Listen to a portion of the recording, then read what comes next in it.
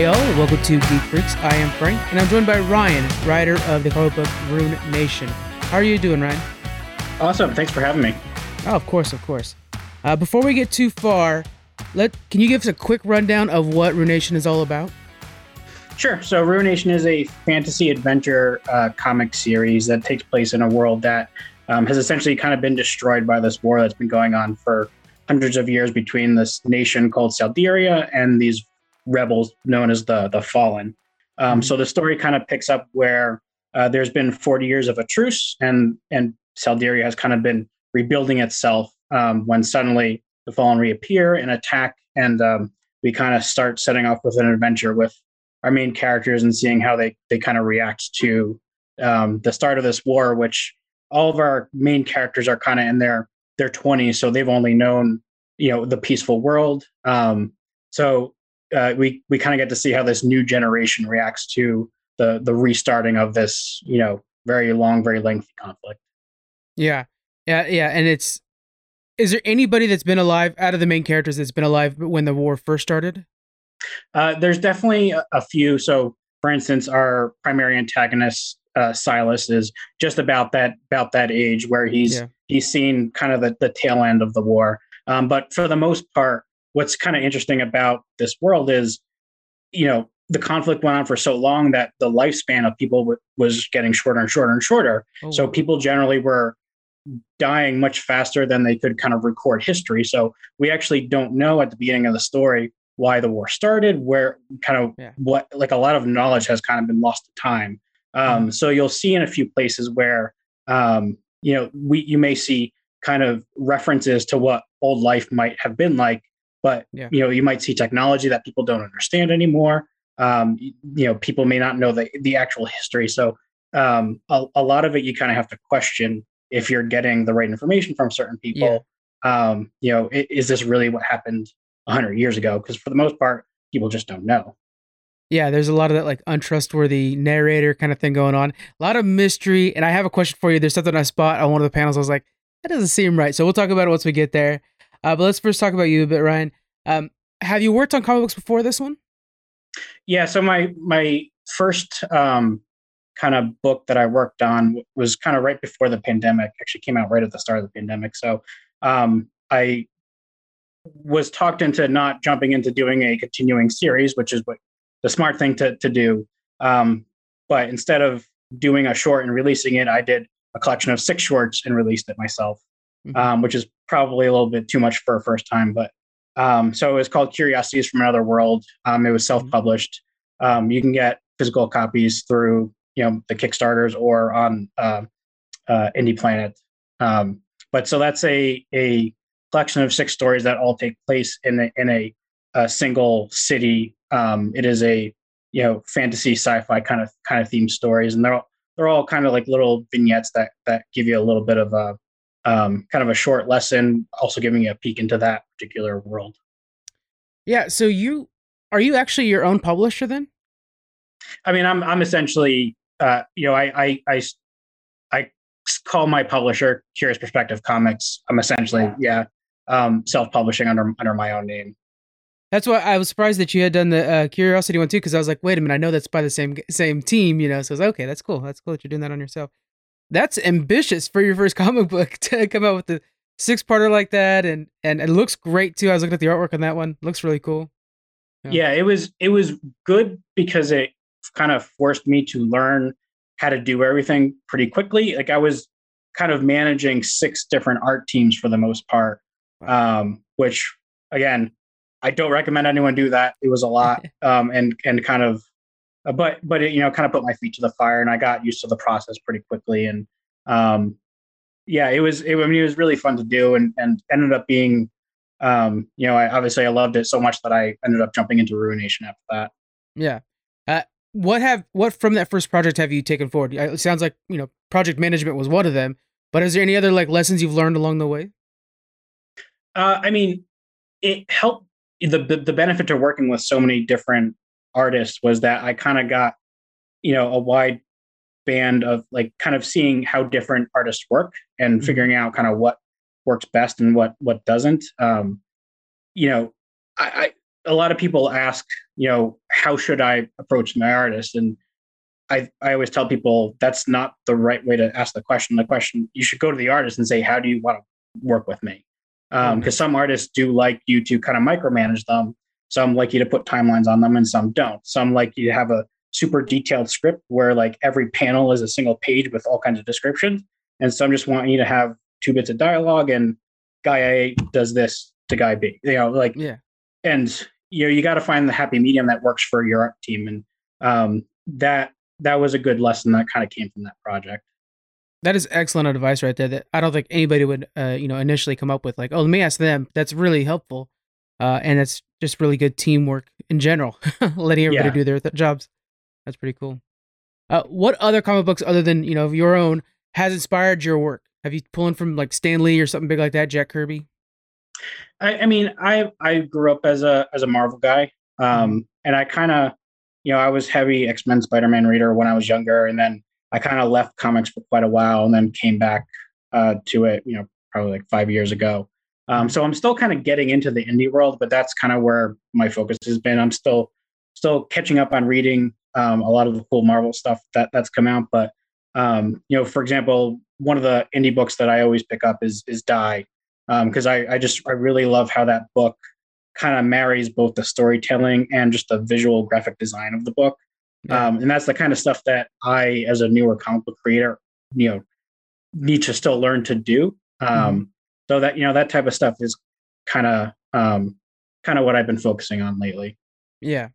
I'm noticing. I kind of actually same boat as you. As a kid, X-Men all the way and Thor, and then took a break, and I'm now getting back into everything. About 5 years ago too, actually. Uh, what kind of perks are you seeing that's in the indie world that the mainstream comic books can't capture? What are you seeing there that's different? I mean, I don't.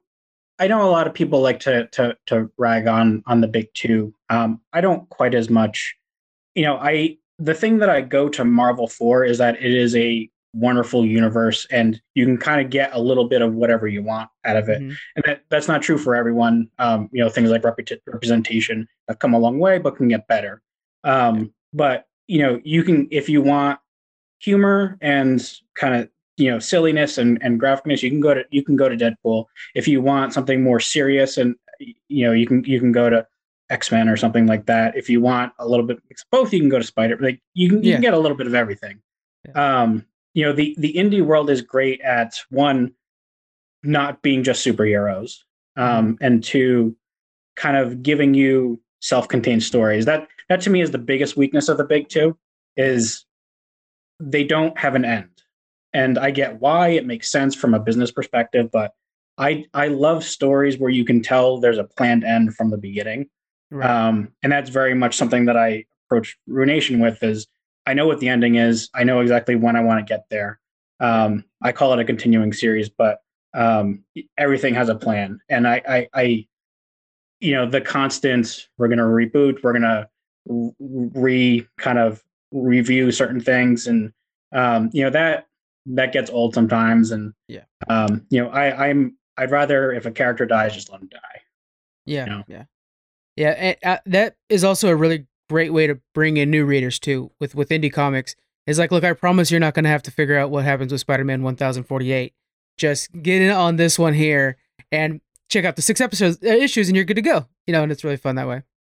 That's probably my biggest criticism of the comic industry, is Mhm. it is so hard to get started, Yeah. and it's so hard to figure out where to go. Even like, I started with trades when I came back, and I was Yeah. reading an X-Men trade, and then I realized, wait, this trade contains issues 1, 3, 4, 5 of X-Men. What happened to 2?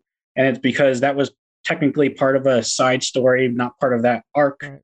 And I was like, well, I want to read 2. So where do I go to read 2? I don't, like, might have to wait another year for that to randomly pop up in it.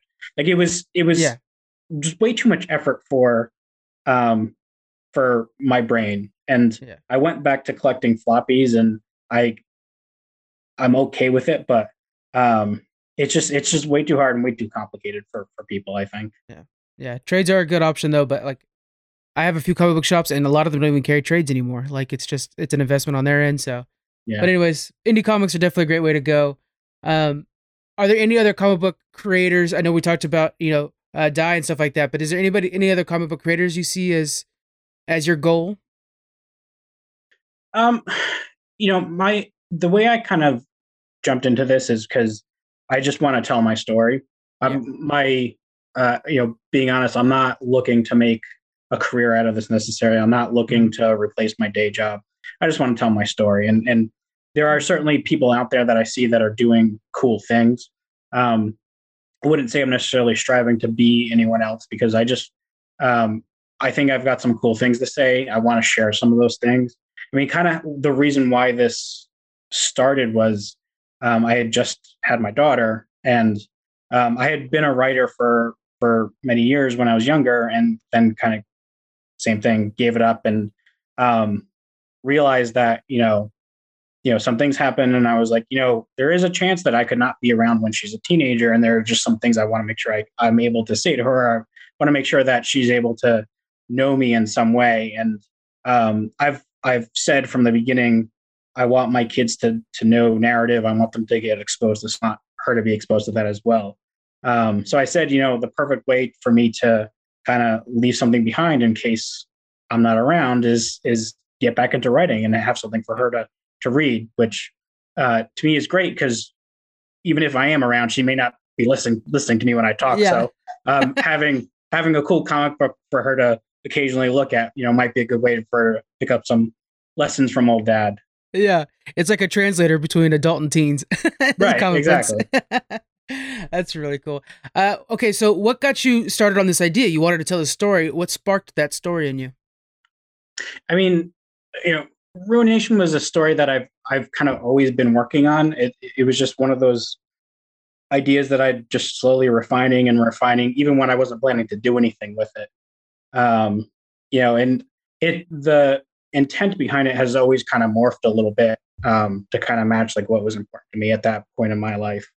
And there were just so many things kind of going on in the world. A part of what Ruination is about is kind of touching on, how does this generation fit into this larger world? They've Mhm. kind of inherited what is, largely a piece of crap. The world has been destroyed. Yeah. So kind of they're there at the inception of this, could be another war. So what do they do about it? Do they just sit back and let the adults handle it? Well, the adults didn't handle it before. Why do we believe that they'll handle it now? Do they kind of work within the system and try to fix it that way? Well, maybe that works, maybe it doesn't. Do they just try to blow up the system and start uh, you know, these are all topics that kind of our generation is kind of struggling with these days. Mhm. So to me, it felt like a good time to kind of tell this story and kind of work out some of that thinking myself as to, how do I fit within this larger world that is, constantly kind of blowing itself up, it feels like. And what's nice is you have enough diverse characters to where all the different sides of probably your own thought process are expressed. You do have that, like, let's blow the system up, and like, hey, we have to toe the line. You have all those within these characters, which is nice. Exactly. Yeah. All right, let's go and start talking about Ruination and that team in particular. We have a lot of great characters here, and I want to shout out on the beginning of like issue 2 and 3, and probably all of them. You have a breakdown of every character and what's currently going on with them. Also, something that would probably be very good for the mainstream guys like Marvel and DC could really use this tool. But let's go ahead and talk about our characters here. Let's talk about Silas, the big bad, first of all. What's his? Okay, so I know his parents were killed by Saldira. Is that how you say it? What was it again? Salderia. Salderia. There it is. Um, what else is driving him? I mean, we don't know exactly, we know the highlights of what happened that day. So for anyone who hasn't read it yet, when he was younger, Salderia, who we think during the story are kind of the good guys, actually went and slaughtered his village, and he ended up being the only one who survived. So he's had this grudge his entire life, and he's just wanted to destroy Salderia. He kind of recognizes that the Fallen, the group that he belongs to, has always been thought of as the bad guys, and he sees, well, look at all this crap that they're doing. Yeah. They're slaughtering innocent people. Um, So it's always this constant, kind of tit for tat between these two groups. And he wants it to end ultimately. And he thinks the only way to end it is to eliminate Salderia, or at least the Saldarian leadership that seemed to constantly bring back this war every time the Fallen try to, appear. So even the bad guy is wanting the war to end. That shows you the situation we're in. Which, I mean, to me is always the mark of a decent villain is they have a good intention. What makes them a villain is usually how they're going about it. Yeah, that's the perception. What I really am enjoying is, these characters, nobody's perfect. And two of our characters are actually with Silas when everything kicked off. So we have Keela, who is, I mean, let's be honest, a badass, right? She's really, really cool. And has the ability to, so far as we know, teleport, and then eventually it looks like she's got some sort of thought reading. What's the cap on her? What can she do? So the thought reading is actually just her screwing around. Okay, I fell for it then. I wasn't sure. No, it's supposed to be a little bit vague, but it's kind of a recurring joke. Okay. But the idea is that the crystals allow each person to kind of do something that is specific to that character. It's usually specific to that character's arc or what that character's need in life is. And we'll learn a little bit more about it in I believe it's issue 4, where she'll touch on. I might have pushed it to, but her what drives her is her need to kind of build a life for herself again, and right. We'll get to this at some point. But she was actually raised a Saldarian, and you can kind of tell subtly by the insignia that she has on her hands. If you notice, all the Saldarians have the red diamond insignia, or the soldiers do. All the Fallen have the blue. She has kind of a cross version of it, and that has to go back to her kind of origin story, which we'll talk about at some point. But she is a Fallen for a reason, and it's not. It wasn't totally her doing, but she has always believed in peace, and she believes that the Fallen are peaceful people. And what she kind of reveals is that the Fallen are not all one people. They're not all necessarily rallied behind Silas. The Fallen are kind of just a bunch of tribes that kind of get lumped together. If you're not Saldarian, you're a Fallen. And some of them have kind of rallied behind Silas and say, yeah, screw the Saldarians. But not all of them do. And Kayla is probably the most prominent one that is saying, this isn't right what you're doing. And Nairi is kind of the second one, who really does not like what Silas is doing, but for one reason or another is kind of forced into going along with him for a while. And she has like druid abilities and controls a really cool pet called Apollo. I love the name. Yeah, and you could tell that she feels like almost like right-hand man for a long time there. Is she pretty high up in the ranks? Yeah, so she because like you said, she's a druid, so she's the only kind of natural magic user that we've seen so far. So she doesn't necessarily need a crystal to do what she does. She can enhance her abilities with the crystal, but so Silas kind of keeps her around, and what we find out in issue 3 is that he's kind of coercing her to do his bidding. So she does, we see in the opening scenes is that she kind of immediately says, all right, this is enough, and helps Dante's sister Ellen kind of escape that initial attack.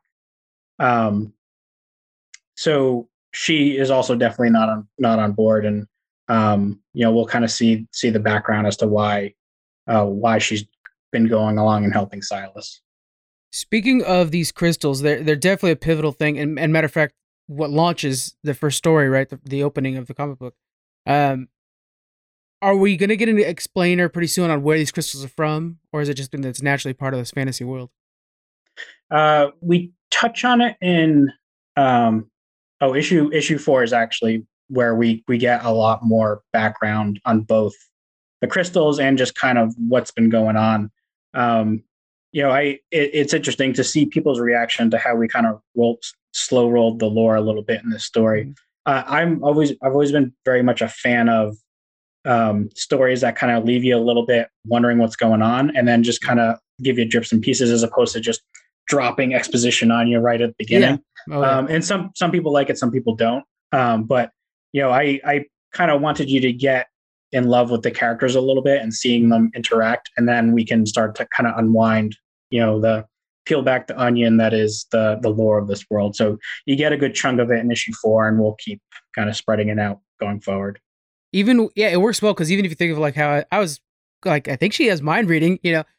Even that we won't know until as the story goes on. We're like, oh, okay, no, she's messing with us too. Like everybody's getting messed with in this by her point of view, which is pretty cool.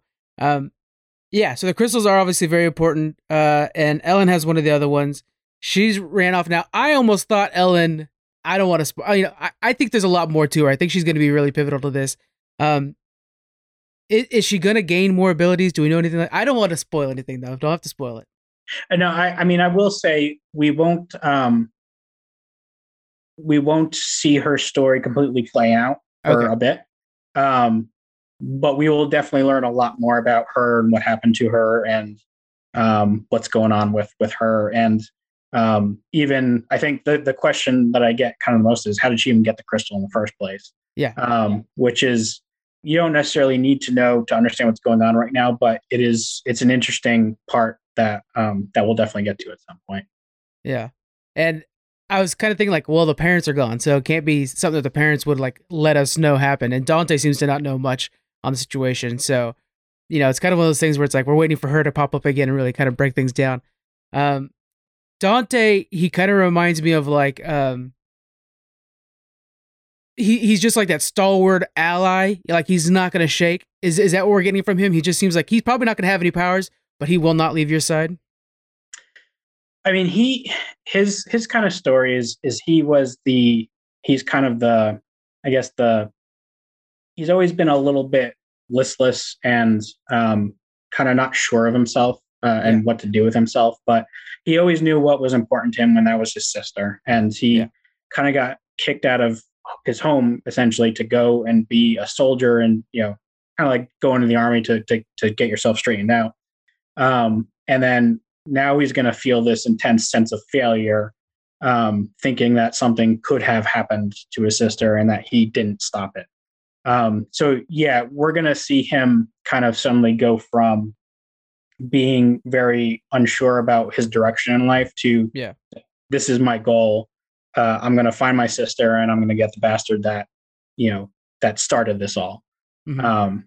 But as opposed to Jalen, what we're going to see a little bit is he was raised within around soldiers. He very much believes in the Salderian cause, and he's going to be a little bit more conflicted about what he's doing and kind of wonder, is what I'm doing the right thing? I don't know. I think it is, but this is what I've always believed in. So he's not going to flip quite as easily as Dante is in terms of like what my mission is here. Yeah. Those two working off of each other, I think we're gonna have a lot of fun with that. It's gonna be cool to see those two, just different personalities and like almost like crossing each other in this conflict. And, two ships in the wind, and so it'll be interesting to see how that works. And then of course we also have Jalen's watching over Rachel and Peter, two kids that were off to an academy. Right off Rachel, she's a little badass too. She's got those rocks. Watch out, folks. But yeah, anything coming out of these kids that we should keep an eye out? Yeah, I mean, it probably shouldn't surprise you, me having a daughter right before I wrote this, that Rachel is going to be a character that is very important to me. And, a little behind the scenes, I've always really liked characters when you start like a story or a TV series and you have a character who's kind of a B or a C character and not important and ends up being super interesting later on. I love those types of characters, and I think you'll see a little bit of that with them. Okay. So I want to make sure to convey to everybody listening and watching. This cast is what it's all about. The story is happening around them. It's all about putting them into an environment and seeing how the cast works together. And like you were saying before, what should we do? Should we blow up the system? Should we work with it and anything like that? And you can see how each one of these personalities would fit quite well in this alignment chart that you're creating here. And watching them evolve and change is going to be interesting over this run. How many issues are you planning out for this? Um, I'm not saying quite yet because I don't want Okay. to. It's not 100 issues, but there will be more than one arc. So I've divided them into 6 issue arcs. So there'll probably be a few of them where we'll by the time we get to the end of the story. Okay. Okay. Okay. So enough Uh, time to really see where these characters go and get a feel for them all and stuff like that. That's yeah. cool. Okay. And then let's go ahead and move into the art style and stuff like that. How much input did you have on the art? Because you were saying like you could either micromanage or let them go free, basically. What level were you on the artwork on this? I mean, I try very hard to be as collaborative as possible, and I like to give the team. I mean, I'm not an artist. I know if I like something or if I don't, but I don't. Yeah. I'm not, in terms of the technical knowledge behind composition and things like that. That's not my specialty. I'm here to tell the story. I want to let the artists have their input into that. So, I try to let my scripts be as light as possible and just Mm-hmm. give the information that's needed. And then let Julia, the line artist, and Katie, the colorist, kind of go from there. We do have group chats where we sit there and we bounce things off of each other, and at the very least, before we start an issue, we'll look at, all right, well, what's new? What do we have? What might be challenging here? So, for instance, in issue 3, where we start seeing the world, we call it glitching, and Yeah. what you think is there is not really there, and trying to figure out how to do that effect and how to make it look interesting. We spent a lot of time on and trying to. It's not.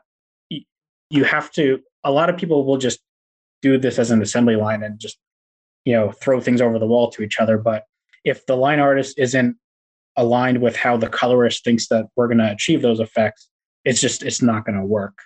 So Right. we try very hard to be as collaborative as possible, and just kind of stick to like what's our goal and how do we get there. Yeah, that particular effect too. You could tell it's so important that they nail that because you could really pitch it off as like it's an illusion or are we in the Matrix? That effect is very important on how they did it, and they kind of have a little bit of a combination of both, to be honest with you. But uh, yeah, you could tell that would take a lot of collaboration to nail that down. Yeah, and that was exactly what we were going for. We didn't want it to look necessarily like it was the Matrix, because that we are fantasy, we're not sci-fi Right, right. here at the moment, at least at the moment. So I don't want people to immediately go to, well, is this all fake? And then you're not really interested in that. Um, but not necessarily be like, oh, is this a hologram or anything like that. You wanted to get the feeling like, oh, reality is actively changing around them, and just Yeah. kind of almost like your brain is interpreting one thing at a moment and then another thing in the next, and that's kind of what we were going for. And I think it looks really nice. It looks super cool. And then even just that world alone, because we spent an issue in the cave, and then the first part of issue 3 in this cave, which you can tell that's another thing I want to know. There's a civilization that lived down there. You want to explore what was going on with the civilization. I saw a lounge chair that's driving me crazy. There was like a lounge chair. I'm like, that thing looks pretty modern. So now I'm wondering, okay, what's going on with that? Mysteries upon mysteries. um, but the design that these guys did, especially like when you see that big crystalline castle in the snowy world, that had to take a lot of effort. That was something else. That's got to be a lot of teamwork on that one. Oh yeah, absolutely. And I got to give a shout out to Katie on a lot of this stuff. Going back to the first the cave world, a lot of the flora that you see, Mm-hmm. none of that has lines in it. That is all 100% colorist embellishments. Katie does a wonderful job with that type of stuff. Even just the borders of the page always have something in them, Yeah. something going on to kind of like thematically bring you into the page. Mm-hmm. She does just an amazing job with that, and Julia is just really good at fantasy worlds, and doing them in a. She has this semi-realistic style that I love, because the character is always consistent. You can tell what emotion they're expressing, and that, which is surprisingly hard to get to. Yeah. But you get enough of the fantasy, especially in a shot like that where you're supposed to accept, okay, there is a giant ice and or crystal Yeah. structure Ice. there. Anything but ice. Yeah. Um, so getting that, and Julia actually went for some interesting techniques around the trees, because we spent a surprising amount of time talking about the trees and how they were going to change, because when you're initially looking at them, they are just regular trees with a lot of snow on them. As you get closer to that palace, they're actually made of ice later on, and there's like a transition period that we had to go through to get that look, because the world changes a little bit the closer you get to the palace.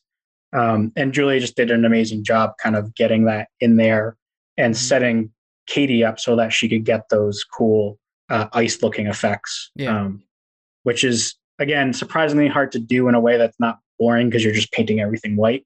So that was a little bit of a learning curve for me too, just remembering like, if you're just going to a snow world is not necessarily interesting to do in comics. If it's really just snow everywhere, you got to figure out some other things to put in there. Ice Castle makes so much more sense than I was thinking. Because the whole time I'm like, okay, where are we going to figure out where these gems and crystals are coming from? So I thought, this castle, it has them all somehow. I right away tied those two together. Snow, ice, that makes a lot more sense to me now. we'll figure it out. There's, like you kind of touched on, there's a backstory between these worlds. Yeah. And we're going to see more of them over time. Why are they all kind of dead and abandoned? And we actually touch on that in issues 4 and 5. And kind of what's going on and how they relate to the Selderia that they all came from. But there's definitely a thing I want to do at some point is, maybe do another Curiosities from Another World type anthology where we get a story in each of these worlds and see, something important that happens in each of them.